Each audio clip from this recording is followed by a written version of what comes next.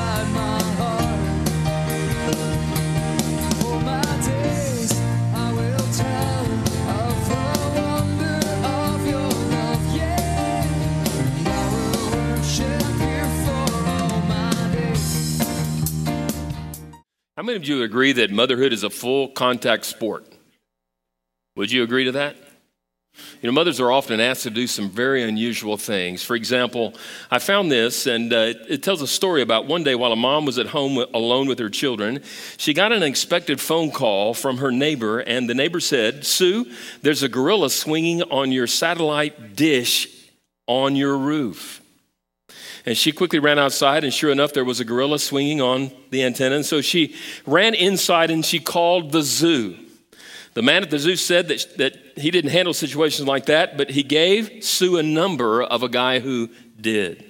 Sue called the guy, and the guy came over to Sue's house, and he brought 5 things with him as he approached her on the front lawn: a ladder, a rifle, a baseball bat, a rope, and a dog. He explained to her, that what he was going to do. He said, "First, I'm going to go and climb up this ladder. I'm going to beat the gorilla over the head with a bat. And when the gorilla falls off of the roof, the dog will bite him on the leg. And that's when you throw this bag over the gorilla and tie him up as quickly as you can. And we will then take the gorilla to the zoo." Sound like a plan, right? Sue was imagining the sequence of events and the order of things in which she was told. She became somewhat curious about the rifle. She had never actually fired a rifle before and was a little uncomfortable with the thought of holding it while the man was on the roof. She thought for another second or two, and then she had the bravery and the audacity to ask, "If I understand it correctly, you're going to go climb up the ladder, beat the gorilla over the head with the bat. When the gorilla falls off the antenna, off the roof, the dog will then bite the gorilla on the leg. I am supposed to throw this bag over his head and tie him up as quickly as I can. We will then take the gorilla to the zoo. That part of the plan I understand, but what do I need the gun for?" The guy responded, "Are you ready? Are you ready? Okay, are you sure? Okay. For some slim chance," he said, "that when I climb up the ladder and the gorilla grabs the bat and beats me over the head, I want you to shoot the dog before I hit the ground." The sequence of events, the bite, never mind. Have you ever planned for failure? Most of us don't. I don't know too many mothers that plan to fail. I don't know too many people who do.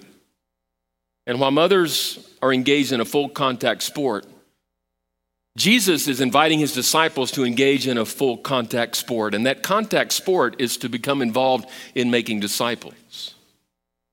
Mothers are not only disciples themselves, but mothers are also disciple makers.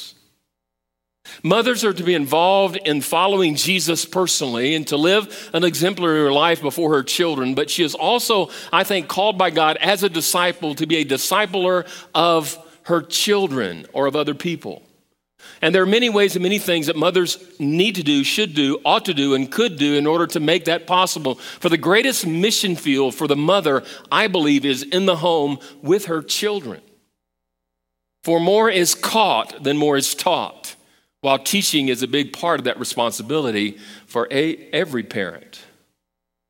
And so we learn that in this contact sport of motherhood that Jesus is telling his disciples that discipleship is also a full contact sport. For up until this time, from the time we began in the early part of Matthew in 2 series ago, where he preached the Sermon on the Mount, and he then engaged in ministry, the disciples have been somewhat on the sidelines, or maybe they've been benched, and they've been watching Jesus participate in ministry. They've been watching Jesus actually do ministry. And now is the time, this is the first time in Matthew chapter 10, where the disciples are invited now to engage in full contact with those whom they are to be ministering to.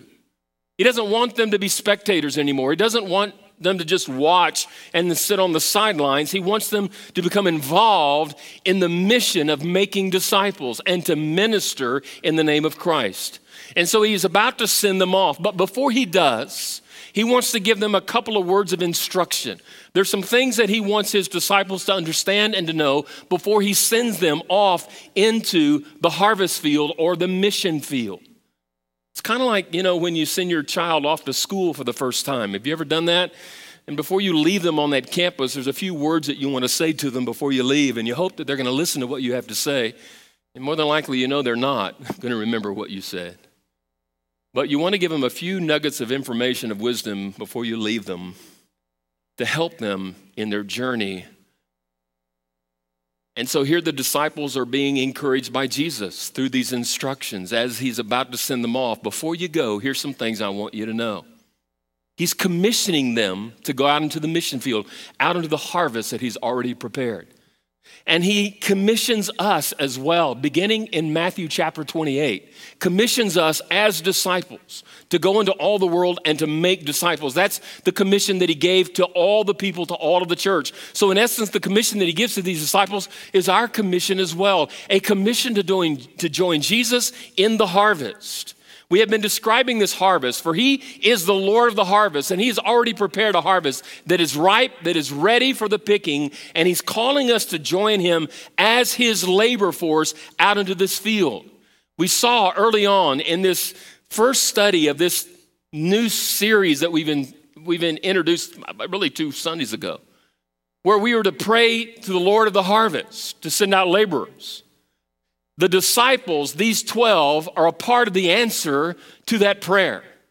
And he is commissioning them to go. They have answered the call, and now they're about to go. And in this last instruction that he's giving the disciples, there's some things that we ought to know as we join Christ in his harvest field, in his mission field. First of all, as we take a look at the outline, he wants us to understand that as we join him in the harvest, we must project availability. There's a certain projection here, and that projection is one to be available to him, to go wherever he sends, to whomever he sends, to say whatever he wants us to say. There's an availability whenever, wherever, to whomever he sends. It's an openness where we are simply available to go wherever, whenever, to whomever he sends, without any boundaries, without any constrictions, without any constraints. We are to be available to him on call at any time, anywhere, to anyone that he wants to send us. And here we see in this disciples, in verse 5, where he says, these 12, Jesus sent out, instructing them, go nowhere among the Gentiles and enter no town of the Samaritans, but go rather to the lost sheep of the house of Israel. Notice the 12 are mentioned again. I like Matthew here. He's just going straight to the 12. He doesn't take the time to list them again. He's already done that in the previous verse. He simply mentions them now as the 12. They have been called by Christ. They have answered the call. He then has told us that he has already transferred his power over to the disciples. We studied that last week. He gave them his authority. The timing now to go out into the harvest field, into the mission field is now, not later, but now. But before you go, I want to give you some instructions about the target that I want you to hit. There's a target. I don't know about you, but when you go to the gun range with the pastors of Immanuel Baptist Church, you learn that some can hit the target and some can't. Mark Mattingly.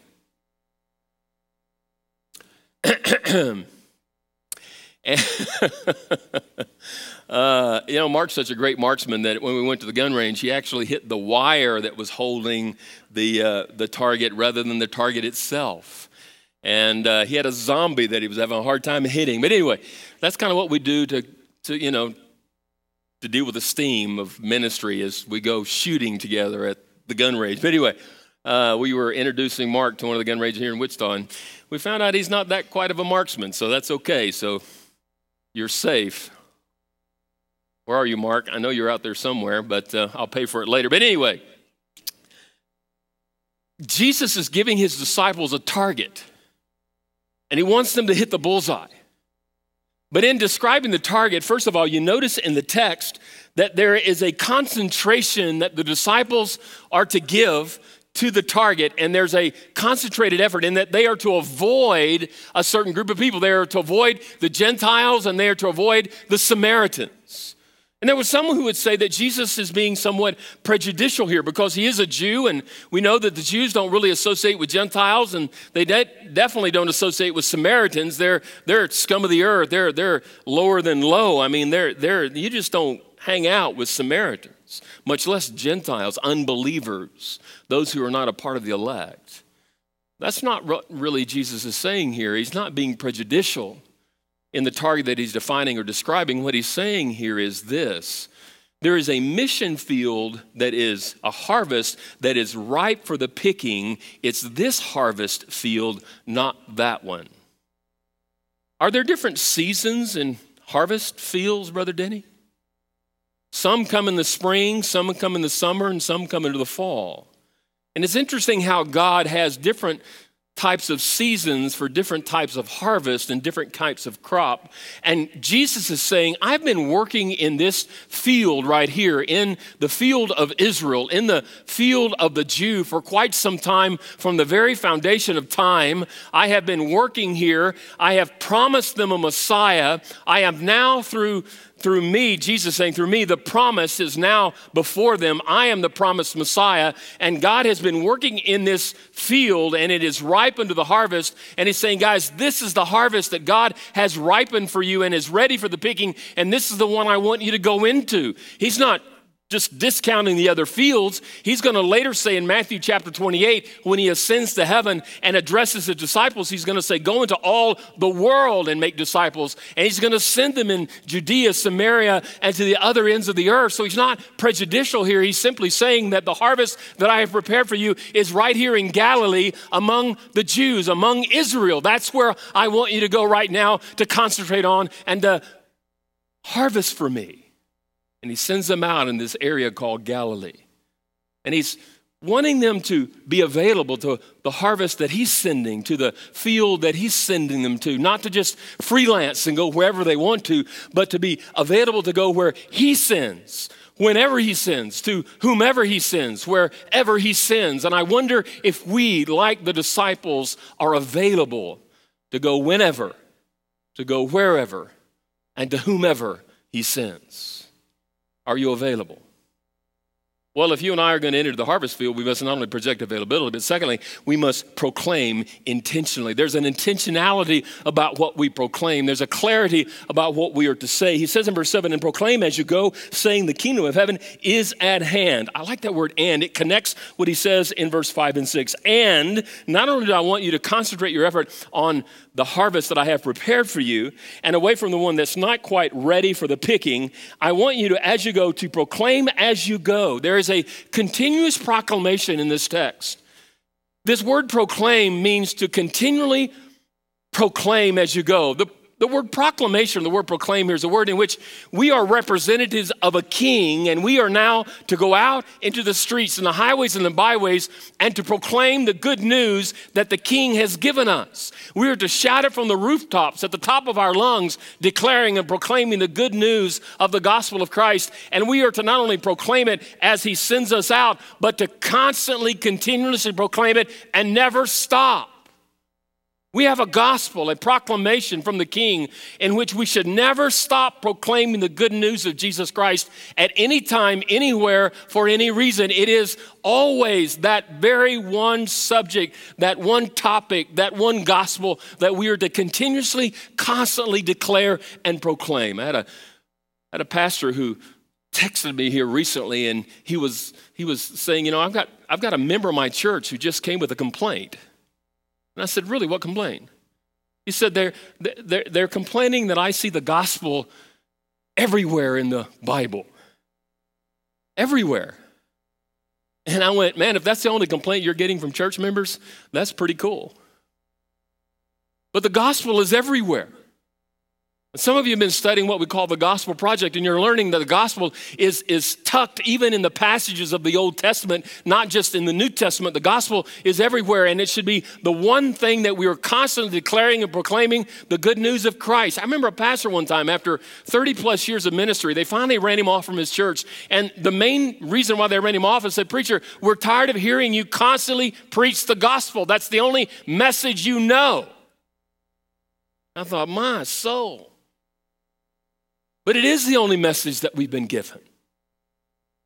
And it should be continuously proclaimed. But notice, it is to be constantly on the move. He says, and proclaim as you go.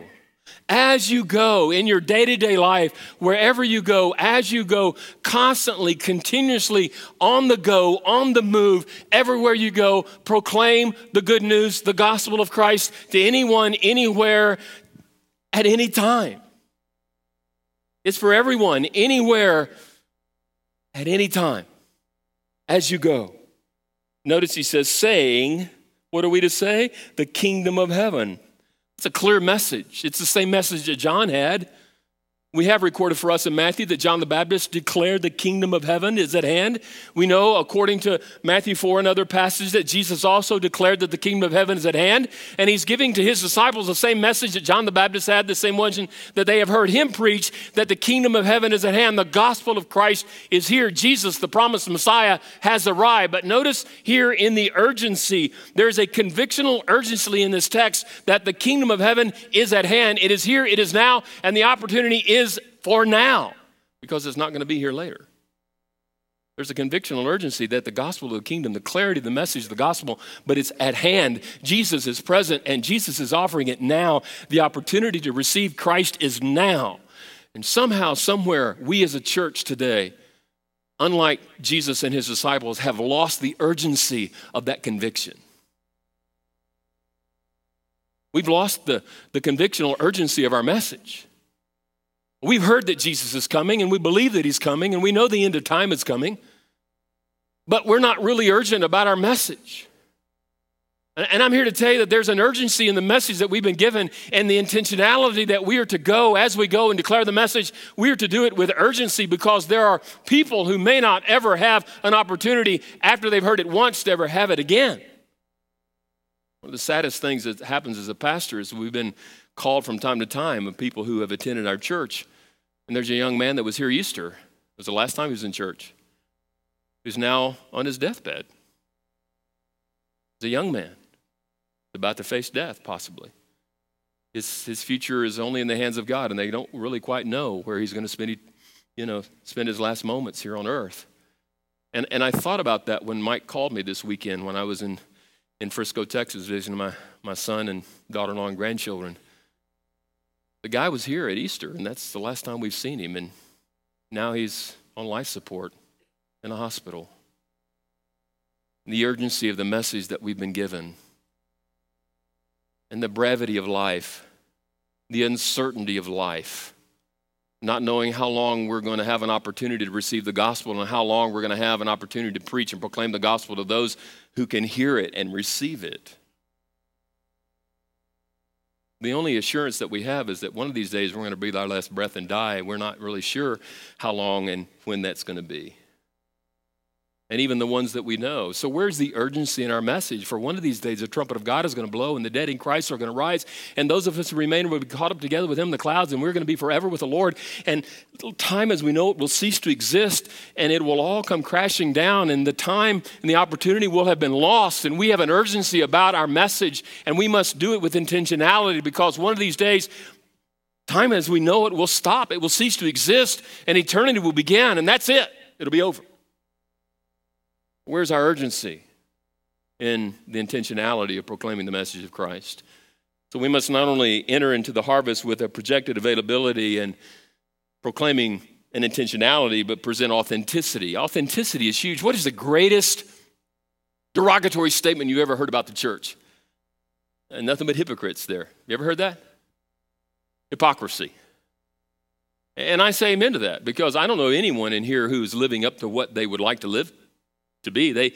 Most of us know way more than what we're living. We know the standards and the precepts of Christ, and most of us in here would freely admit that we're not perfect and we're not living up to complete perfection. And there are things in our lives that we're working on, but yet that's not what he's talking about here. He's talking about an authenticity in which the world sees in us a Jesus that not only represents and reflects perfection, but one that represents and reflects grace. Notice the text. He says, heal the sick, raise the dead, cleanse the lepers, and cast out demons. You received without paying, give without pay. What is the authenticity here? Jesus is saying, I want to send you out representing me. I know that you as my disciples, you have no credentials in and of your own self. You don't have degrees. You've not sent under some famous scribe or elder or teacher of the law. And the people that you're going to be communicating to, they're going to say, what are your credentials? How do we know that you're authentic? How do we know that you represent Jesus whom you claim to represent? And how are they going to know that they represent Jesus? Because they're going to see these disciples doing the very same things that Jesus did. And as they do these things that Jesus did, they're going to know you've been with Jesus. And that ministry is going to authenticate their ministry. And they're going to look at them and know that in the ministry that they're doing, as they're reflecting and representing Christ, doing the very same things, that's going to authenticate their ministry. But notice also, it's an authentication of motive. There needs to be an authentic motive in why we seek to reach people, because he says that you have received without paying, now give without pay. These disciples received something that was simply by grace through faith. It wasn't something they had to earn or work for or pay. They could buy. It was by grace through faith. Jesus freely gave them what they have by grace, unmerited favor. And so he's saying, as you go out with the right motive. Don't go out with the intention of getting back in return, but go out and just simply give freely, give as you have received. And I'm convinced today that there are some, not all, but some, who are seeking to go out into the harvest field of Christ, not to give, but simply to gain. They're there for what they can get rather than what they can give. And many pastors and preachers and prophets today have huge egos and are wanting to build large ministries for their own edification, not for the edification of Christ, or for the large buildings that they hope to fill. There's all kinds of motives and reasons. And I would hope that we as a church, that our primary motive would be to give, not to get. To do without expecting anything in return. And let God, being the Lord of the harvest, Him being the Lord of the harvest, not us, would then bless our efforts and give in response to our giving. Motive is huge. And people understand that when you invite them to Christ or invite them to church, or they come to a situation like this, that they're there for what you can get from them or out of them rather than what you can give to them. And so we need to be really careful that we present authentic motives and authentic ministry as we engage a lost community. Number 4, we need to proceed expectantly. As we go into the harvest, as we proceed with the gospel, we need to do it with an expectancy that God will provide.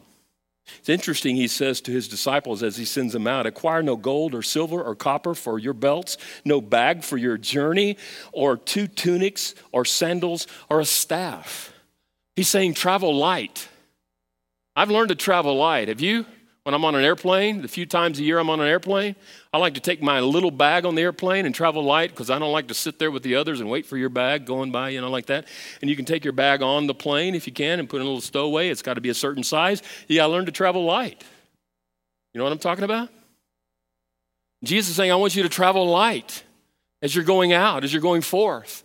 As you're going out into the harvest that I am preparing for you, I want you to travel lightly. In other words, I want you to focus on the message, on the mission, and don't focus on the material possessions that you can acquire and attain in this life.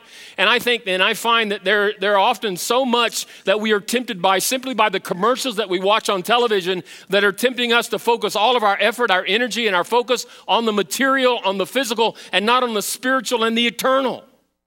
And he's saying you need to focus on the eternal. You need to focus on the spiritual. Don't spend all of your lives focused on the material. I know some of you are thinking, well, the material sure helps, but it pays some of the bills. I get it. But I wonder how many bills we have to pay. How many cars do we have to own? How many boats do we have to ride in? How many clothes do we have to purchase? How big does our house have to be? And if we're not careful, we get caught up in this materialistic world, and it robs us of the potential focus of the being the steward that Christ would have us to be. And he says not only travel light, but he says trust God. For the laborer deserves his, did you notice that? His food. His food. It's interesting that little Canon Knox Boswell is almost 3, little bitty dude. And he loves his Doc. I mean, that's my grandpa named Doc. My oldest son gave it to me when I got my doctorate, and so they call me Doc. It's a great name, by the way, because that's the first syllable children learn. It's duh, duh, duh. And so I was the first one that they could say, you know, the grandparent name, Doc. That was easy, so it's cool. And so it sticks in their brain. And so, you know, Grana, which is my wife's, is a little bit harder to say. So it takes them, you know, they're about 15 till they can say that. But Doc is a little bit easier for them to say. And so, you know, we were in Kmart while we were there, and he said, Doc, I need this. Doc, I need this. I mean, the kid's not even 3 yet. Grabbing stuff. I need this, Doc. I need this. Buy this. I need this. Hey, dude. And the reason why a 3-year-old can say that is he's got older siblings in his family. They learn quickly, don't they? I need. And the whole time his dad said, you don't need that. No, you don't need that. And Doc was there to buy him something. We were looking for one of his Power Rangers that he believed he needed, but we couldn't find the one he wanted. But he needed some other things while we were there. And I got to thinking about this study. How much do we really need? How much do we really need? And doesn't God promise to provide for our needs? And we need to understand that as we go forth into the harvest, into the mission field that he has prepared, God will provide for our needs. Nothing more and nothing less for our needs. And you can trust him, and he will do that. Proceed expectantly. Number 5 and number last, we need to perceive divinely, or use spiritual discernment, or perceive supernaturally if you want. There's a divine, supernatural, discerning ability that we need to have in Christ as we're going out in the harvest that God has prepared for us to reap. How do we discern what is out there? Notice he says in verse 11, and whatever town or village you enter, find out who is worthy in it, and stay there until you depart. As you enter the house, greet it. And if the house is worthy, let your peace come upon it. But if it is not worthy, let your peace return to you. And if anyone will not receive you or listen to your words, shake the dust off your feet when you leave that house or town. Truly, I say to you, it will be more bearable on that day of judgment than for the land of Sodom and Gomorrah than for that town. Notice the word, find out who is worthy. How are they going to find out who is worthy when they enter into a new town in Galilee? He's sending them out 2 by 2. And as he sends them out, they're going into a new place. They don't know anybody, but now they're expected to find out. Jesus doesn't tell them how to find it out, but I'm convinced because they have the authority of Jesus and the power of Christ, they're able to then discern spiritually where those are. The worthy part here means they are receptive to the messenger, to the message, and the Messiah. Now, understand this, and we need to understand it clearly, because you cannot receive the messenger or the Messiah unless you receive the message. But you can't receive the Messiah unless you receive the message and the messenger. They're all linked. If you reject the messenger, you're going to reject the message and the Messiah. And so as the messenger comes in and they receive the messenger, they're going to be receptive to the message and they're going to receive the Messiah. They're all equally linked. And these messengers are supposed to go in and discern spiritually who are the receptive ones. That's what the word worthy means. They're receptive to them as messengers, to their message, and to the Messiah. Now look in this text as a whole. There are 2 reactions to the activity of God. Because God, as he sends them into the harvest, he's working in that city. And there are 2 reactions. First of all, there are 2 reactions. One is reception and one is rejection. There are those who are receptive, and there are those who are not. The receptive ones are those that receive the messenger, they hear the message and they receive the Messiah. Those are the receptive ones. They receive the messenger, they hear the message, and they receive the Messiah. But there's also the rejection part. They have rejected the messenger, they have rejected the message, so therefore they have rejected the Messiah. There are two responses, reception and rejection. That is true still today.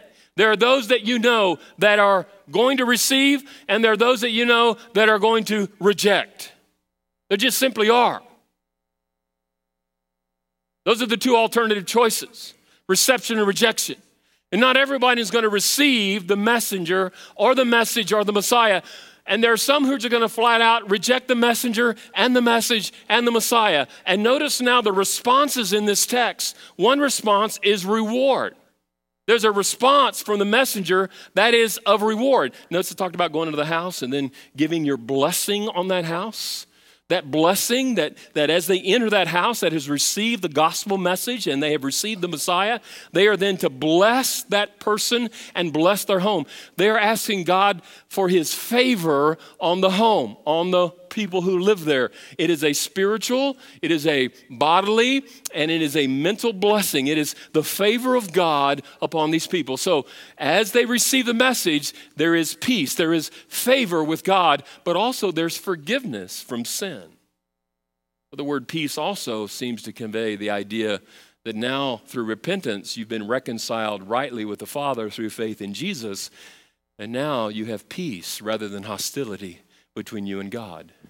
So the reward is favor and forgiveness.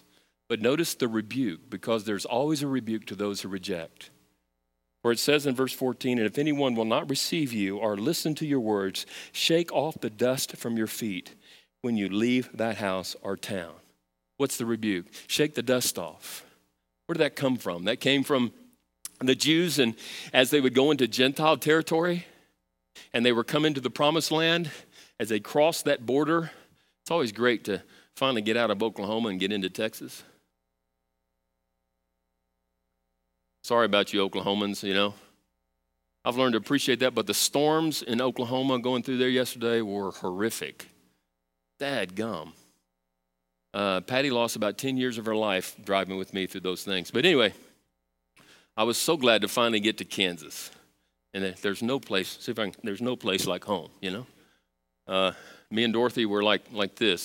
There's no place like home. So people ask me all the time, is Kansas Tornado Alley? I said, no, Oklahoma's Tornado Alley. Don't believe the Wizard of Oz, okay? That should have been done in Oklahoma City. It shouldn't have been done in Wichita. But anyway, notice the rebuke, first of all, from the messengers. As they crossed from the Gentile territory into the promised land, they shook the dust off of their feet, releasing whatever it was in that subculture that wasn't of God into the promised land. And these messengers, when they were going into these cities and they were rejected as messengers and they resisted the message and refused to receive Christ, they were instructed to just shake the dust off of there. Just put it behind you. And I imagine in that rejection, there were words that were said and things that were done that were horrific, and they were just to put it all behind. No bitterness, no anger, just release it all. Just shake off all that uncleanness and all that and move into the next city. Shake it off and leave. That's really the only thing you can do when someone is just flat out not receptive to the gospel, is you just leave. You know, if a ground isn't fertile and it's not receptive to the seed of the gospel and it can't be watered, it'll never produce a harvest. And yet I wonder how many of us as messengers are wasting a lot of effort and a lot of energy trying to reap a harvest where there's no fertile ground. And maybe that could be the reason why we're not enjoying the harvest that we are meant to enjoy, because the harvest, Jesus said, is ripe for the picking.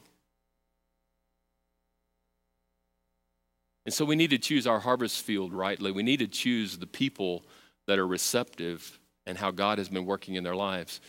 And it's okay to walk away from some from time to time and not feel guilty about it, because obviously God's not at work in that person's life right now. Doesn't mean that he's not going to be in the future, but right now, that person's not a part of the harvest. And it's okay to move on to better fields, more receptive people. But notice the Messiah's rejection.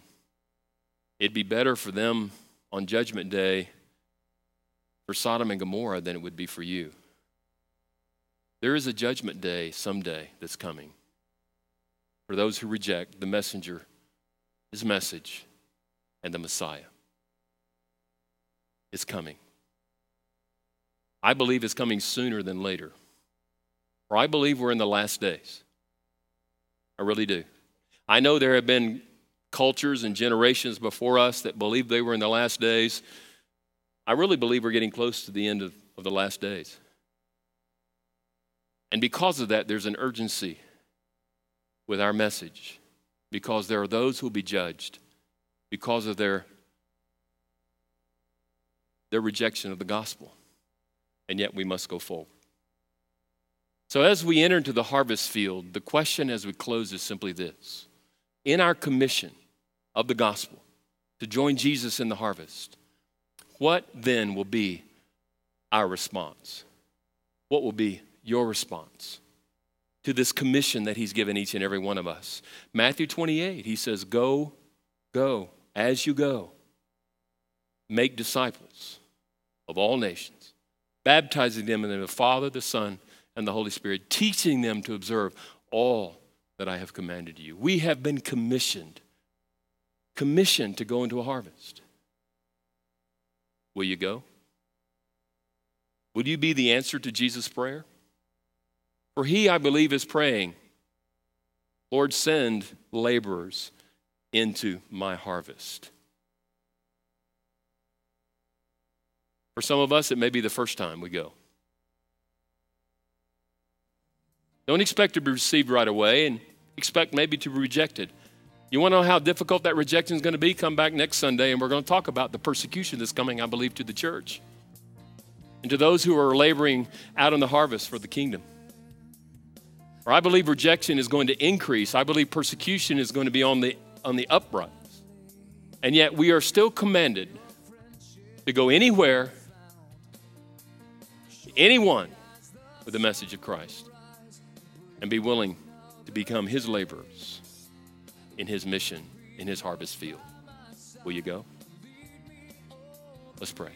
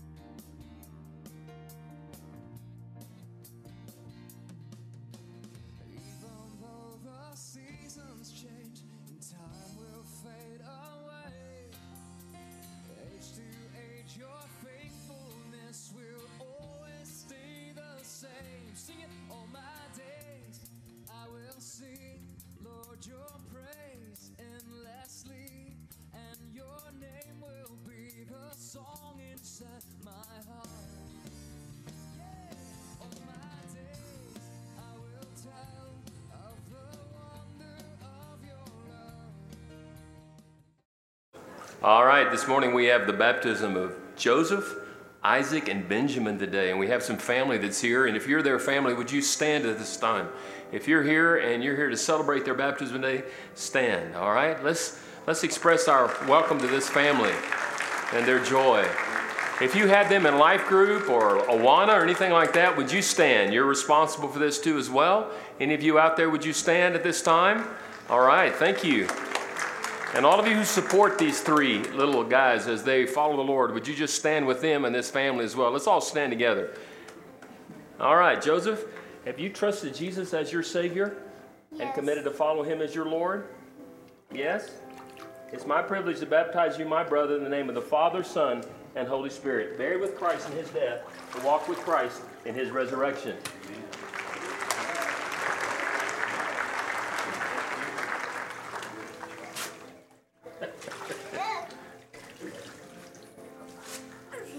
All right, Isaac, come on up here, buddy. All right. Isaac, if you trusted Jesus as your personal Lord and Savior and committed to follow him as your Lord, it's my privilege to baptize you, my brother, in the name of the Father, Son, and Holy Spirit, buried with Christ in his death, to walk in the power of his resurrection.